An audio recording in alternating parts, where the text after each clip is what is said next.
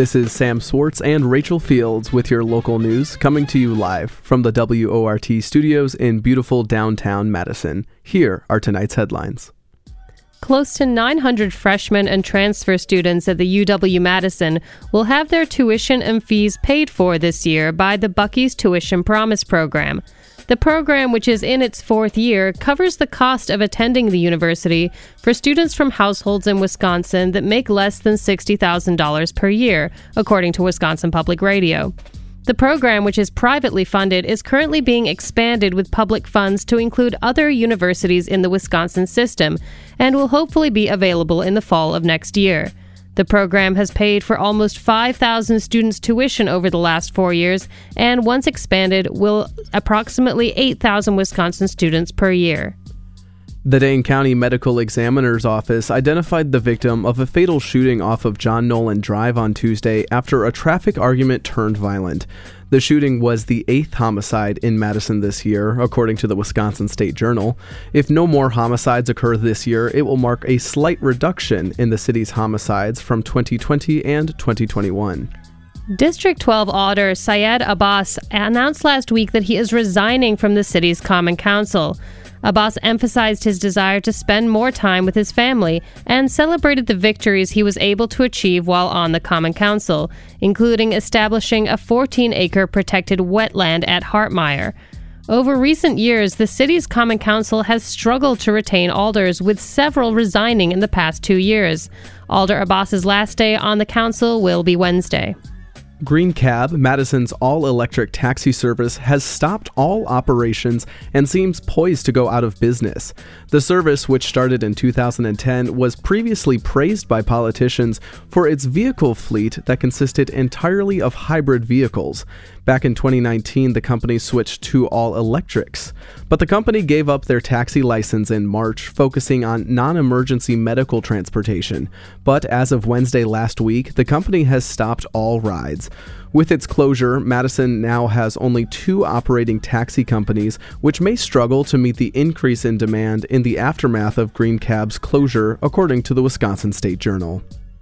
2 would-be ice fishers were rescued today by the Madison Fire Department after they attempted to fish on Cherokee Lake. According to the incident report, the fishers made it 150 feet off the shore before they fell through the thin ice.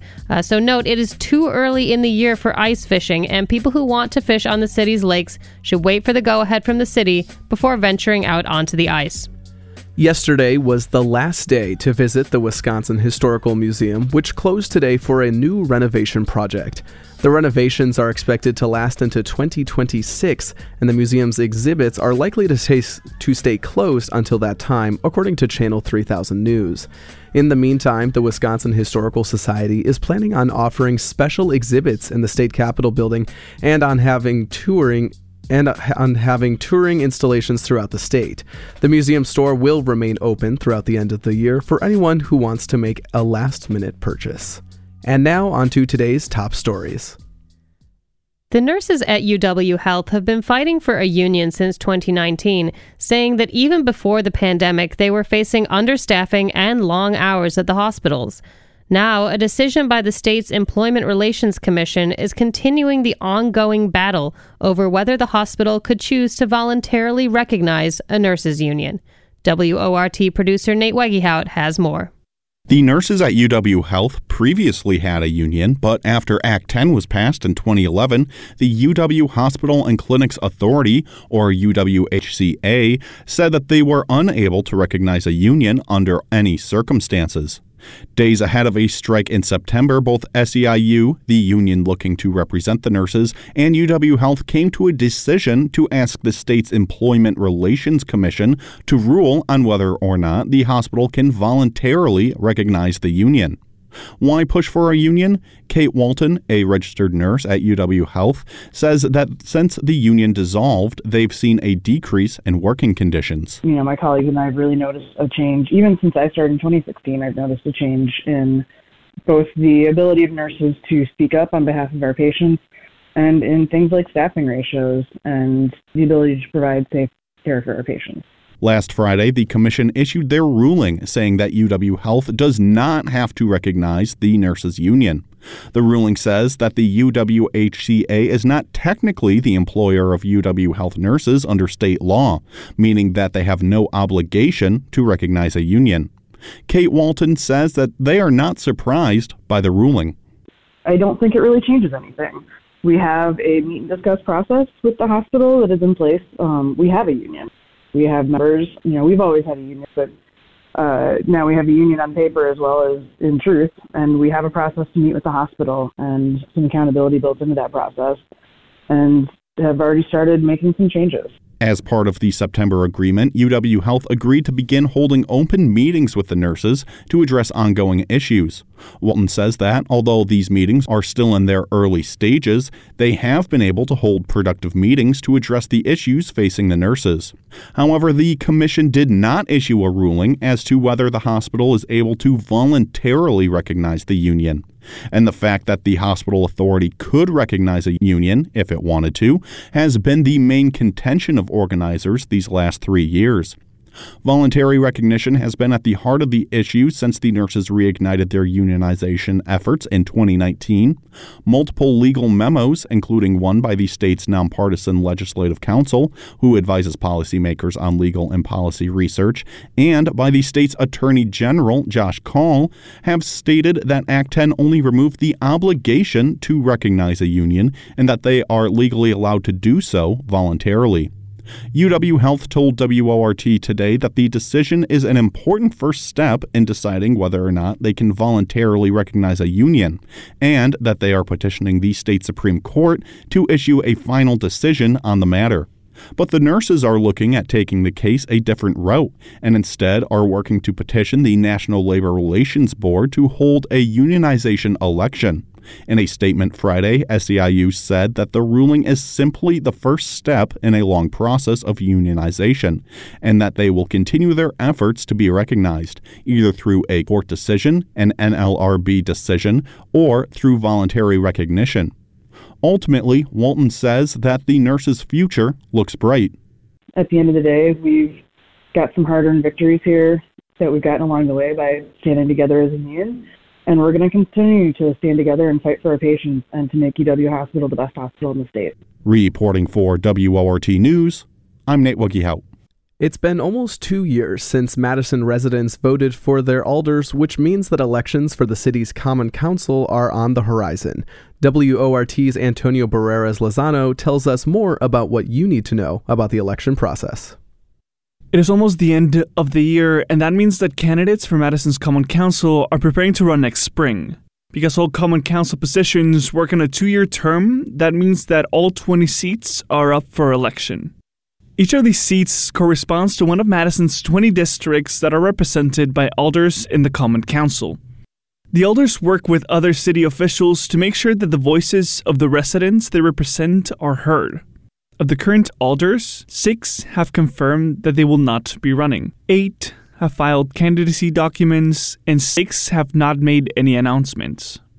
Because alders play an important part in helping shape the city, Common Council elections are a way that Madison residents can get involved in local politics. Alder Juliana Bennett says that running for office is one of the many ways to get involved. And other options include supporting local NGOs, joining a city committee, or working on a local official's campaign. Here's why she decided to run as an alder 2 years ago. Local government is one of the best ways you can give back to your community, get involved with local government. It's one of the most rewarding things you can do, where you get to see the positive impact the decisions you are making have on the community. So if you're thinking about running or know someone who might be interested, we're going to do a rundown of all you need to know about preparing for the Common Council elections. Although the elections are not until spring next year, there is still some work that needs to happen for candidates to run. So it is better to start getting involved sooner rather than later. This is because Madison requires candidates interested in running to fill out 4 documents by January 3rd. And to understand what those documents are, here is Riley Woolman. Riley is an election supervisor at the Wisconsin Election Commission. So what they're going to be required to complete by state statute is they do have to fill out a campaign registration statement. This is something that is just basically showing their campaign and their campaign committee. This is where folks will be appointing somebody to be their treasurer. Even if folks don't plan on spending or raising any funds, they still should complete the campaign registration statement. The second document is a declaration of candidacy. This document includes the candidate's name, residential address, and the office they are running for. In this case, it will be the alder position. Filing the document is not enough, however, as it has to be notarized. Here is Riley explaining why. And then you do need to get that document notarized because you are swearing that, you're eligible to take the office, that you're a resident of the municipality and eligible to take the office of mayor or alder or whatever position they're running for. The third document candidates need to fill out is a statement of interest. This form helps the City of Madison ensure that candidates do not have any conflicts of interest that could prevent them from doing their job as an alder. Lastly, candidates have to submit and circulate nomination papers. Through this form, candidates collect the signatures and addresses of people in their district. Candidates need to collect a minimum of 20 signatures from people living in the district they are running in. However, candidates are recommended to collect the maximum number of signatures, in this case 40, in case some of them are challenged or are considered invalid. Riley also says it's important to keep in mind that there is a limited window of time when these signatures need to be collected.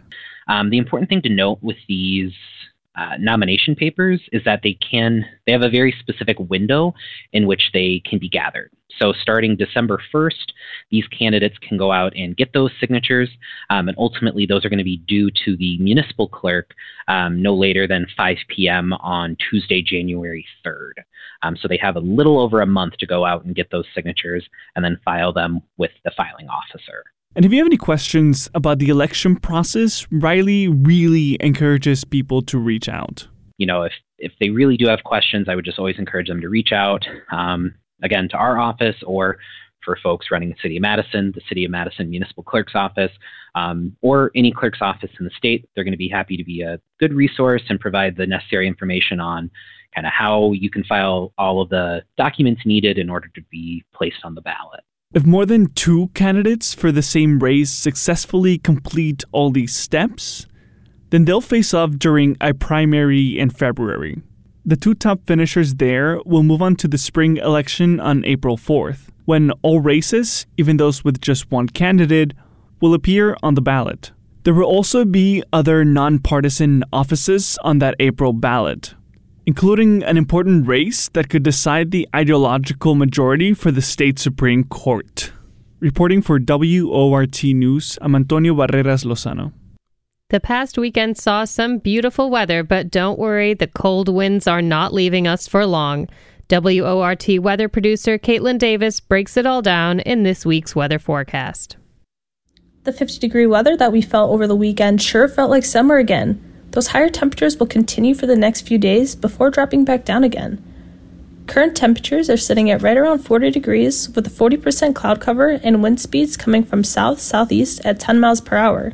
But due to the lack of sunlight, cloud cover, and the wind speeds, it is feeling around 7 degrees colder. Real field temperatures reading just 33 degrees. Temperatures are only going to drop a few degrees overnight before warming back up tomorrow. Days are continuing to get shorter and shorter. Our sun setting as early as 4:24 p.m. and rising at 7:07 a.m. Tomorrow's looking to be a nice day as well, with the highs being in the lower 50s with continued high wind speeds between 10 and 20 miles per hour coming from the south-southeast. We will have a high chance for rainfall tomorrow, around 57% in the Madison area. Although temperatures aren't super high, we all know the Midwest still gets super high humidity regardless of the low temperatures. Humidity will be all the way at 85% tomorrow. Tomorrow will be considerably cloudy with a low UV index of 1. Into Tuesday night, temperatures are dropping very low, all the way down to 23 degrees. Showers and cloudiness will continue into the evening, and wind speeds will steadily be at 18 miles per hour with even higher wind gusts. Temperatures into Wednesday aren't looking to pick up too much from Tuesday night. The high for Wednesday looking to be in the upper 20s. Wednesday is looking to be variably cloudy with high wind speeds between 15 and 25 miles per hour, which is going to make Wednesday feel much chillier than the actual temperatures outside. Wednesday night will be dropping down into the teens with those continued high wind speeds. Thursday is looking to warm up slightly into the 30s, but again will feel cooler due to the wind speeds. Sunshine and clouds will be intervaling, so stay in the sun while you can. Friday is looking to warm up again to the high 40s with wind speeds continuing to pick up consecutively all the way to 20 miles per hour during the day into the overnight hours. And more cloud coverage is to be expected into the evening. With your WORT weather report here in Madison, I'm your producer, Caitlin Davis. One of the city's largest projects, Bus Rapid Transit, is set to go into effect next year, making bus service for most Madison residents faster and easier.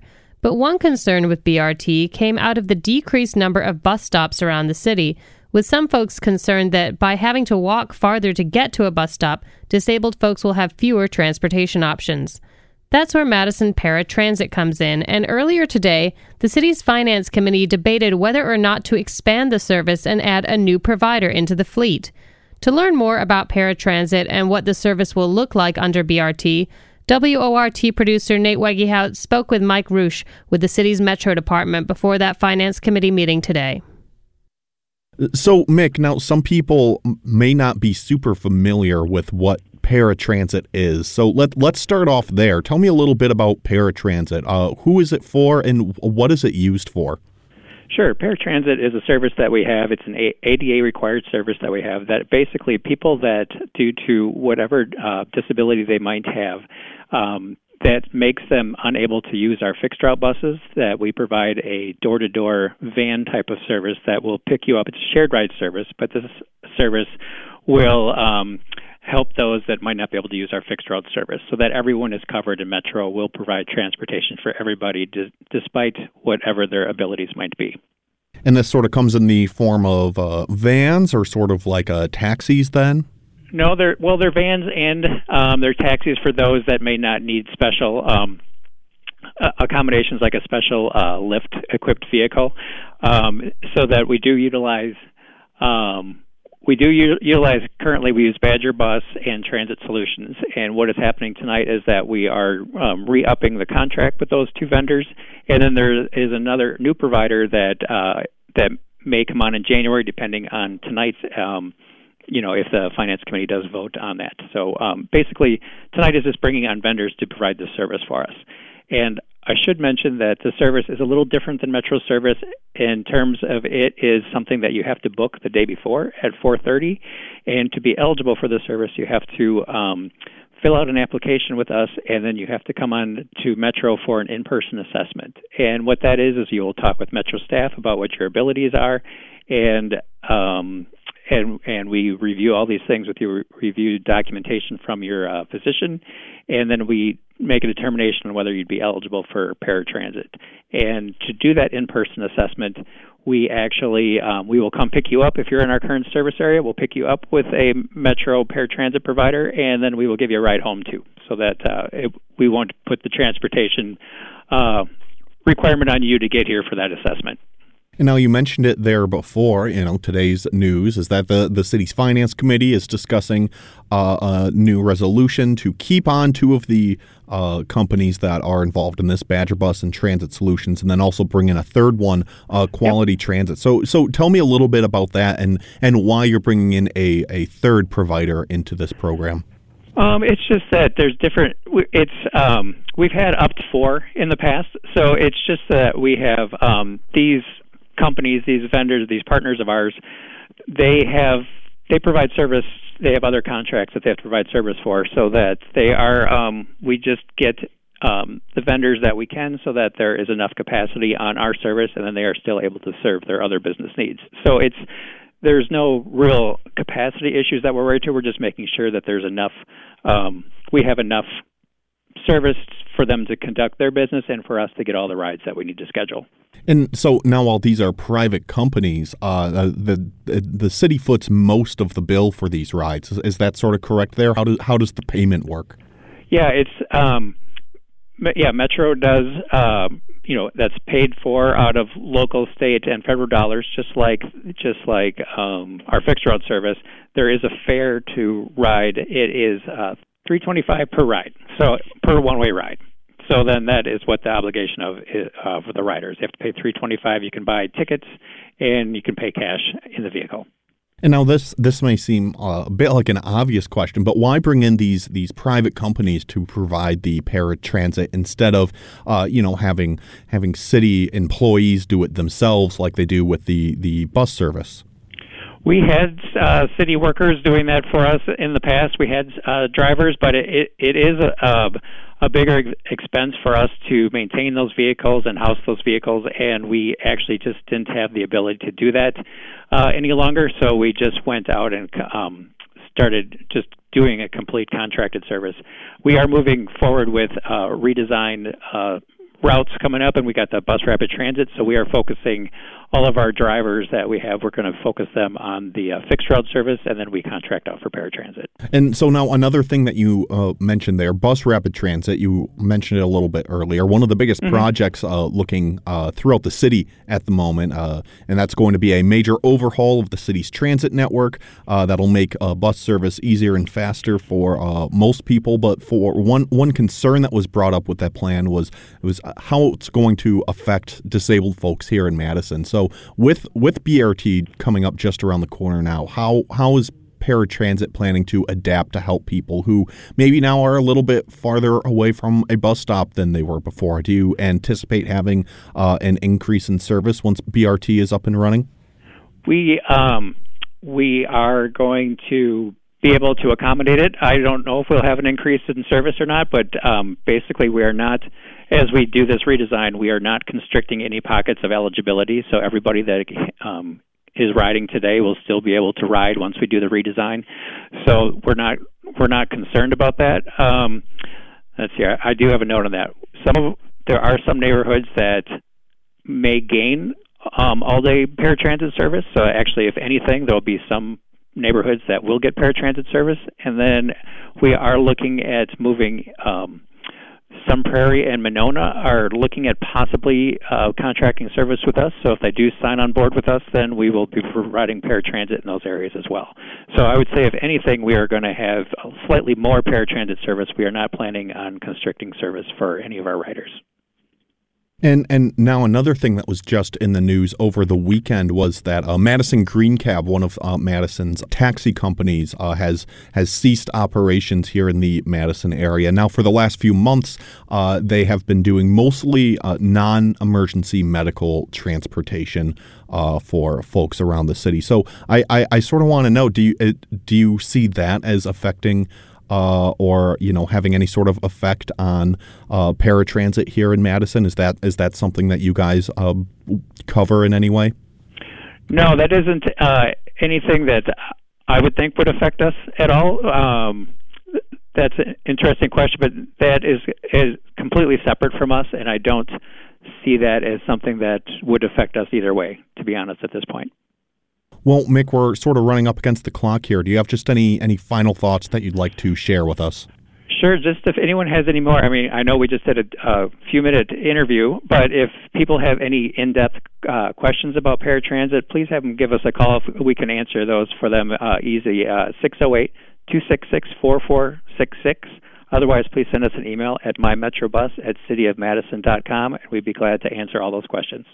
All right, I've been talking with Mick Rush with the city's Metro Department about the Madison Paratransit and sort of what the future of the program looks like. Mick, thank you so much for talking with me here today. My pleasure. Thanks, Nate.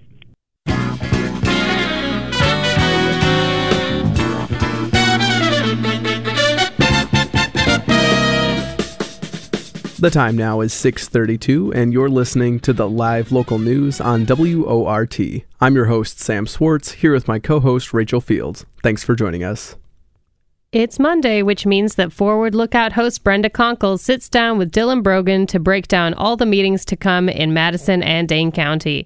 This week, Brenda and Dylan take a look at the shortened week of local meetings as the Finance Committee cleans up after Budget Week and the Transportation Committee gets ready for BRT.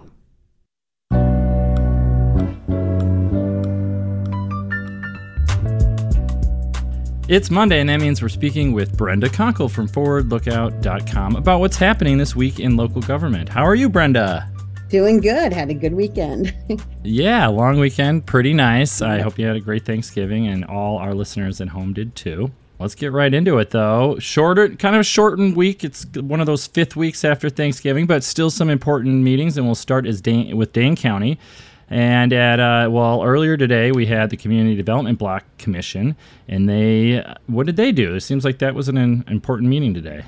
Yeah, they were looking at their 2023 scoring spreadsheet. So they got a bunch of applications. I'm pretty sure they heard hearings in the last few weeks, and they are looking at which programs are going to make it and get funded and which ones may not. So we had a meeting of the Specialized Transportation Commission. I don't know if I've ever heard of that one. That met at 5 today, so that's maybe still in progress. There's a public hearing. And there's also one at 5:15 on Wednesday. So can you talk a little bit more about that? Sure. The Specialized Transportation Commission is mostly elderly and disabled transportation assistance that the county has. And so they had a public hearing tonight to hear, what the concerns and needs were of the people who actually use the services. And then on Wednesday night, they will be meeting again, and they will be approving the program grant application for 2023. And then they're also going to get a presentation on Work in Wheels. And we'll go now to Thursday. Man, really you're right, not too much, but we have a meeting of the Dane County Broadband Task Force. That's December 1st. So that looks like just an update on a position, not much. Right, yep. They're getting an update on the coordinator position. And then they are also getting an update on a progress report on how things are going, getting broadband plans out to people out in Dane County. With that, let's move on to the city of Madison, and they have a finance committee meeting, which is at 4:30. They just wrapped up their budget. So looks like just a lot of cleanup, but man, there's a lot of it. They do. I think there's a lot of stuff that kind of got shoved aside during the budget process, and now they're getting back to some of their regular business. So I think it's piled up a little bit. But they are the Director of Human Resources as well as the Transit Chief Operating Officer. They'll be approving 5-year contracts for each of those folks. There's lots of affordable housing programs that are getting funded. And on my blog, you'll see that there's a bunch of non-competitive and sole source contracts, which means they didn't really go out for a competition. They just pick somebody they're going to purchase things from. And it's not small amounts of money. It's, anywhere from $100,000 to $500,000. So $100,000 to $500,000. There is the Overture Center Foundation contract is going to be up before them. And then also they had some more funding from various places. The Community Development Division seems to be very busy this time of year. And then they have a $2.35 million TIF loan to go to WHPC acquisitions. And then a few other things that they have, the Urban Forestry Special Charge, as well as the Resource Recovery Special Charge. So those are some of the taxes that we see that are not called taxes, but they're fees that we get with our various water bills and other bills. And then finally, they will be doing their annual sort of budget transfers to make sure everything balances out at the end. And then they'll be discussing their meeting format for 2023. Okay, and let's see here. We got we got to spice this up, Brenda. I know.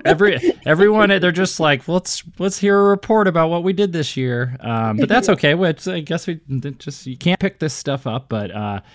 It looks like on Tuesday at 4:45, the Joint Campus Area Committee is going through a ton of projects. They're just getting updates on them. So if you live in the campus area, that might be a good one to check into. Yeah, especially if you're interested in the 415 North Lake Street project. They have that on their agenda. The Plan Commission has asked them for a recommendation. And then they do have just a ton of projects, mostly at the UW and UW Health projects. City of Madison has a few over on Orchard Street, State Street, West Johnson, and they'll be talking about the Madison Metro Network redesign, as well as transit-oriented development overlay zoning district. So it's overlaying with transportation. Yeah. Makes sense. 4:30, Wednesday, the Urban Design Commission. And that's a virtual meeting like pretty much all the meetings we've been talking about. So Urban Design Commission does have some projects that they are checking out. They do. They'll also have that North Lake Street project on their agenda as well. And they also are making a recommendation to the Plan Commission. And then there's some other projects. There's one at 330 West Mifflin, 1800 to 1900 Pancras Street, 3841 East Washington, And then out on Ross Street, there's a couple interesting, it made me look twice. It says 2007 Ross Street, lot number 1 and lot number 2, and they're doing a CSM. But the Alder has requested that the Urban Design Commission take a look at it. So that's a little unusual. And then they have 2 more projects, one at 804 Felland Road and 6604 Odana Road. And if an Alder requests that, is it how does that usually go? Is it to get them to possibly reject it or to revise it, or? It depends upon the Alder and what they're trying to accomplish. That might be a good, safe assumption. But it also may just be that they want to make sure that when the rest of the Alders vote, maybe they think the vote's going to be close, and so they want to make sure that urban design is behind it. That could be another interpretation of that, but you never know. Well, Wednesday at 5 o'clock, we have the Vending Oversight Committee, and they're approving all the mall concourse vending maps. So I'm sure a lot of food cart operators will be tuning into that one. Yep, they're going to be approving the map for the mall concourse for 2023 and 2024. They also are looking at the food cart review scores, and looks like at least one person is going to be appealing their score. And then they will be talking about their meeting locations and the late night vending program. And what they're going to do for the 2023 and 2024 vending season. Wednesday at 5 o'clock, we have the Transportation Commission, and they are going ahead and looks like giving final approval to some big changes at Madison Metro. So hopefully some feedback that was given by the community gets addressed, but this is when we'll find out, right? Yep. So this is they're not going to be taking any public input. It's just going to be discussion and deliberation by the committee members only. And so they want to make sure that everybody knows they will not be taking additional testimony, and they'll be making their final decision. They'll also then be looking at how they're going to implement this in the summer of 2023, and then they're looking at the Transportation Demand Management Program ordinance they're looking at passing, and then approving the Transportation Demand Management Program. And those are the programs where mostly employers are trying to get employees to drive less to work. So some versions of that would be the bus pass programs at UW Health and other hospitals, and at the UW itself. All right. Well, we'll wrap it up with the meeting of the Common Council Executive Committee, and they don't have too much business, but one of which is trying to stagger Alder terms. So that's kind of interesting. Yeah, I actually kind of think it's a good idea. It would make it so that all 20 Alders could possibly turn over all at once. I think that's a little bit hard when you get a whole bunch of new Alders, and it takes a little readjusting when that switch happens. So they'll be taking a look at that. And then they're also looking at their code of conduct, as well as Alder onboarding and training. So looking at, getting new Alders in the spring and what they need to do to work on that. And how to work well together. They're like any group. They're always working to work well together. Yep. But you know what that's like, right? That tried to happen, and it really doesn't really ever work. But good luck to them. I hope they make it this time. We all do. All right. Brenda Conkle from ForwardLookout.com. If you want to see what else is happening this week in local government, make sure to check out ForwardLookout.com. Thank you again, Brenda, for previewing this week in local government. All right. Thanks, Dylan.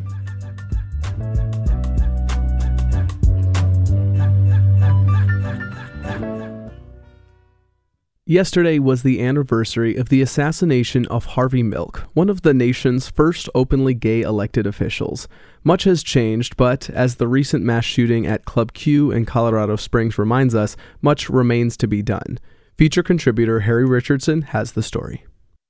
For Joe Hill and Cesar Chavez, who fought in their own time, for our brothers and our sisters up and down that picket line, for the unnamed and unnumbered who struggle brave and long, for the union men and women standing up and standing strong. Yesterday, November 27th, was the anniversary of the assassination of San Francisco Supervisor Harvey Milk and Mayor George Moscone in 1978. Harvey was the first openly gay LGBTQ+ elected politician in California and one of the first in the nation. Today, there are an estimated 1,043, including Madison's mayor, 2 city council members, our congressperson, and one of our U.S. senators. Harvey Milk was born in 1930 and raised in Long Island. He served 3 years in the Navy, but got a dishonorable discharge in 1955 for suspicion of being gay. Milk worked on Barry Goldwater's 1964 campaign for president, but later was influenced by the 60s counterculture. By 1971, he was an enthusiastic protester on Christopher Street in New York. He moved to San Francisco in 1972 and opened a camera store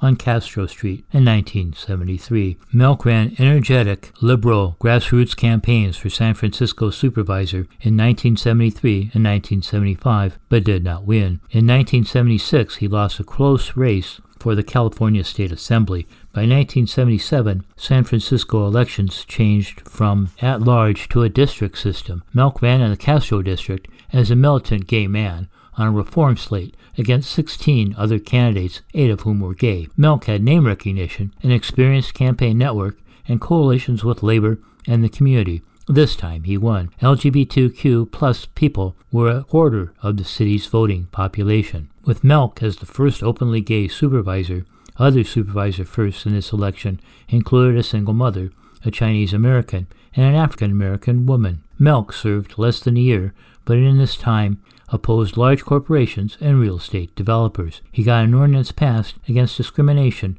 of the LGBTQ plus community in housing and employment. He helped defeat the state's Proposition 6, which would have required firing of any public school employee who supported gay rights. On November 27th, Harvey Melk and George Moscone were shot dead by Dan White, a former policeman and firefighter, using his police-issued gun. Less than a month before, Dan White had quit as supervisor, but was now trying to get reappointed to his supervisor's seat by Mayor Moscone, who refused. The police union put heavy pressure on White.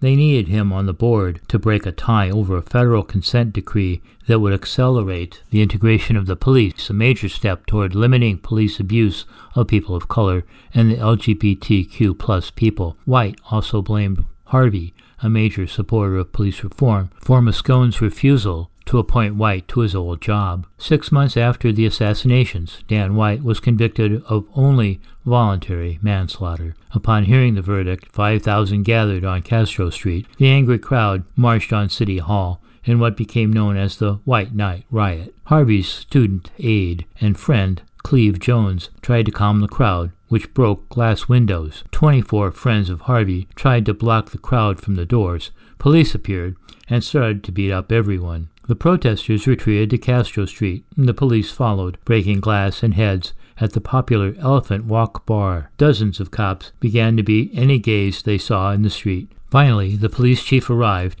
and ordered the cops out of the Castro. In the end, at least 61 police and 100 LGBTQ plus people were hospitalized. 12 police cars were burned, and property damage was estimated at $300,000. LGBTQ people had been pushed too far and fought back. The next day, the city's LGBTQ leaders assembled before a meeting with the mayor. Supervisor Harry Britt, Harvey's successor, and other militants made clear no one would apologize for the riot. Harvey's party would go on as planned.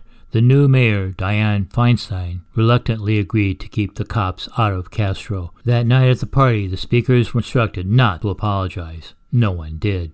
As Harry Britt explained to reporters, Harvey Melk's supporters have nothing to apologize for. Now the society is going to have to deal with us, not as nice little fairies who have hairdressing salons, but as people capable of violence. We're not going to put up with Dan Whites anymore. The recent murder of the LGBTQ people and allies at a Colorado LGBTQ plus friendly bar shows we need all elected officials, not just the 1,000 plus identified LGBTQ plus people, to push for comprehensive gun control now. And that is our story for today. For the Past is the Past, I'm Harry Richardson.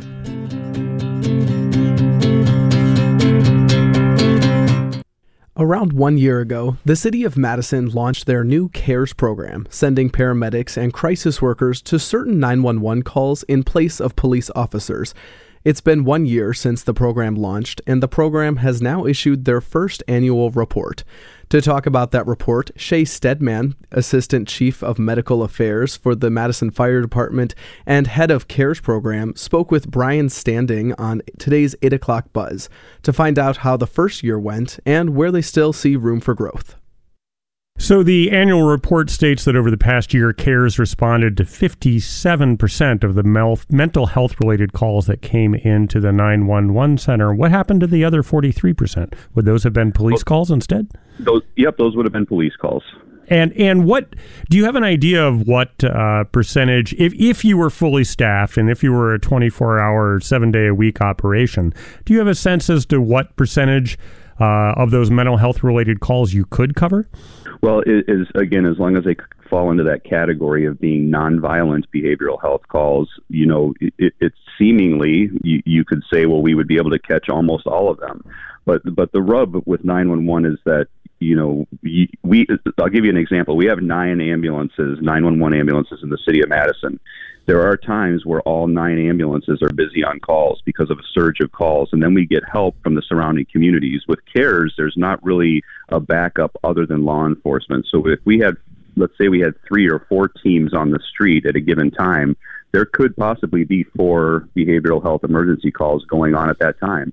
And so the 5th one would need to go to law enforcement. So it's never a situation where you can say we could always respond to 100% of everything, but certainly having more teams available on the street allows you to capture a higher percentage. And so over the course of 2022, the annual report indicates there were 935 mental health calls that CARES responded to. How were those calls resolved?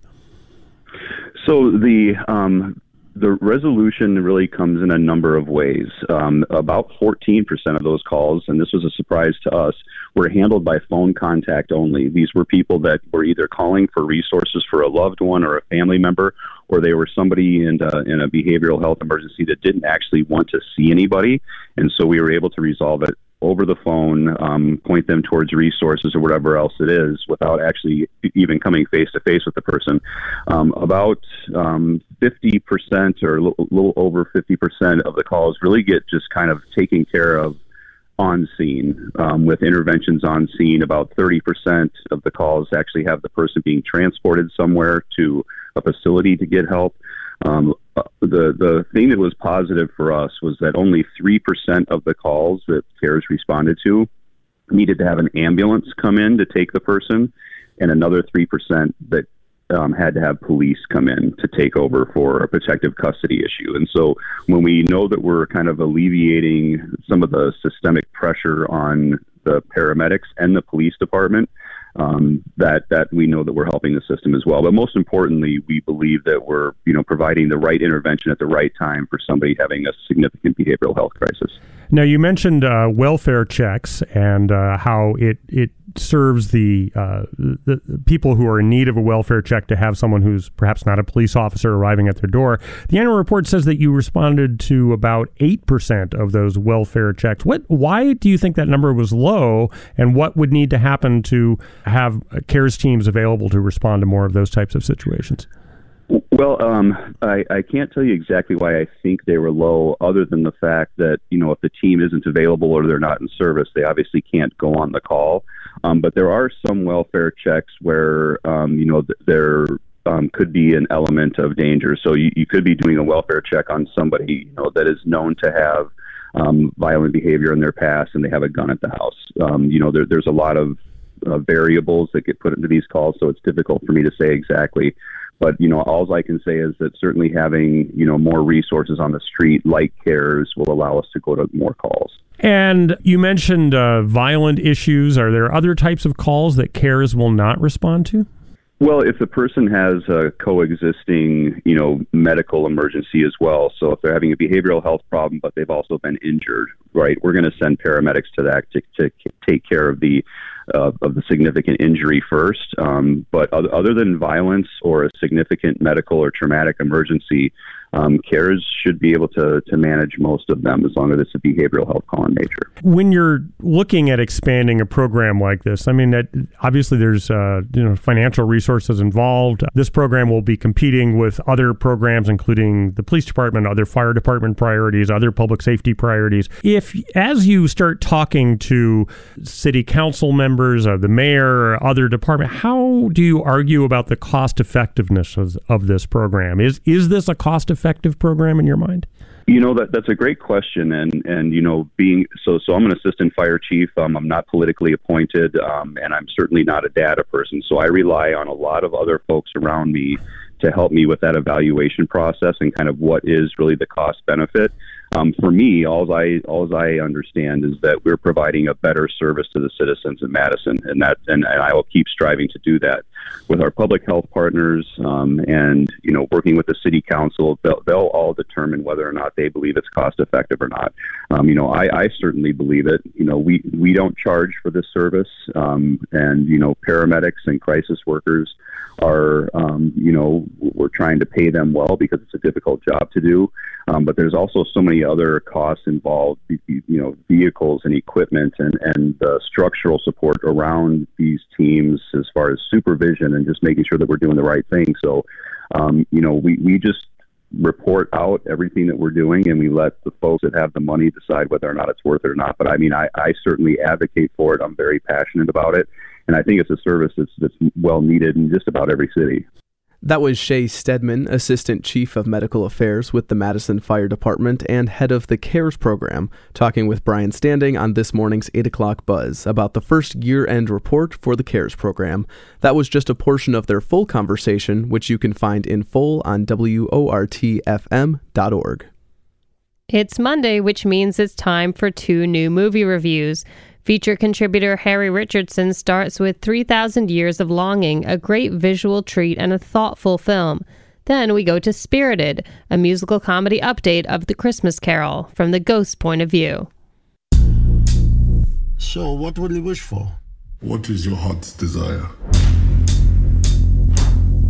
I do have a question. What does one do with 3 wishes? You'll see.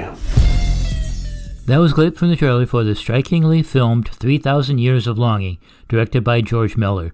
Miller co-wrote the screenplay with August Gore. It's based on a story by A.S. Bryant titled The Djinn in the Nightingale's Eye. Miller is probably best known for his work in the Mad Max dystopian science fiction series. This movie, with some beautiful exotic sections and action scenes, is mostly about the interaction between Alethea Binnie, Tilda Swinton, and the Djinn, the always compelling Idris Elba. Alethea is an academic, solitary figure content with her life. She's a storyteller, a self-described narratologist. She's intrigued when at a conference in Istanbul, she finds a beautiful glass bauble and accidentally releases the mysterious djinn inside. There are several problems. First, she doesn't believe he's real, she has no wishes, and she knows all the pitfalls of making any wish. The djinn is incredulous. He has traveled through thousands of years, most of them stuck in a bottle, endured 3 glorious but tragic encounters with women and their wishes, only to find the only woman who has no wishes at all. To persuade her to trust him,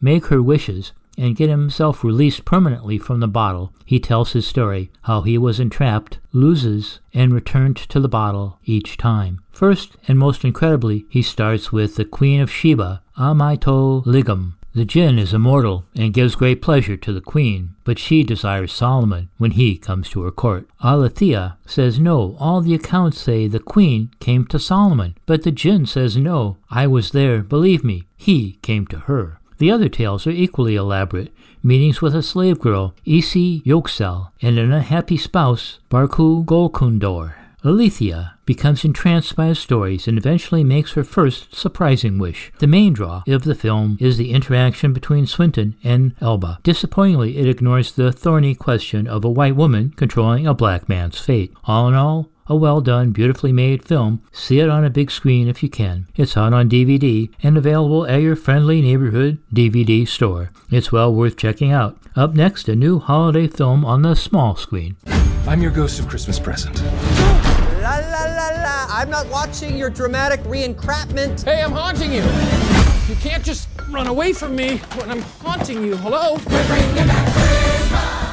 That was a clip from the trailer for a fun new holiday musical comedy written and directed by Sean Anders. Anders' co-writer is John Morris. Anders has done a fine job here with a modern take on A Christmas Carol. He has assembled a solid cast with good performances all around. The movie especially benefits from the chemistry of its two leads, Will Ferrell as the ghost of Christmas Present, and Ryan Reynolds as Clinton Briggs, an irredeemable Wall Street spin doctor who is so ethically challenged he tells his young niece to go negative on her grade school challenger for class president. His opposition researcher is Kimberly, the always great Octavia Spencer, who has second thoughts about her job. Christmas Present sees Clint as the ultimate challenge.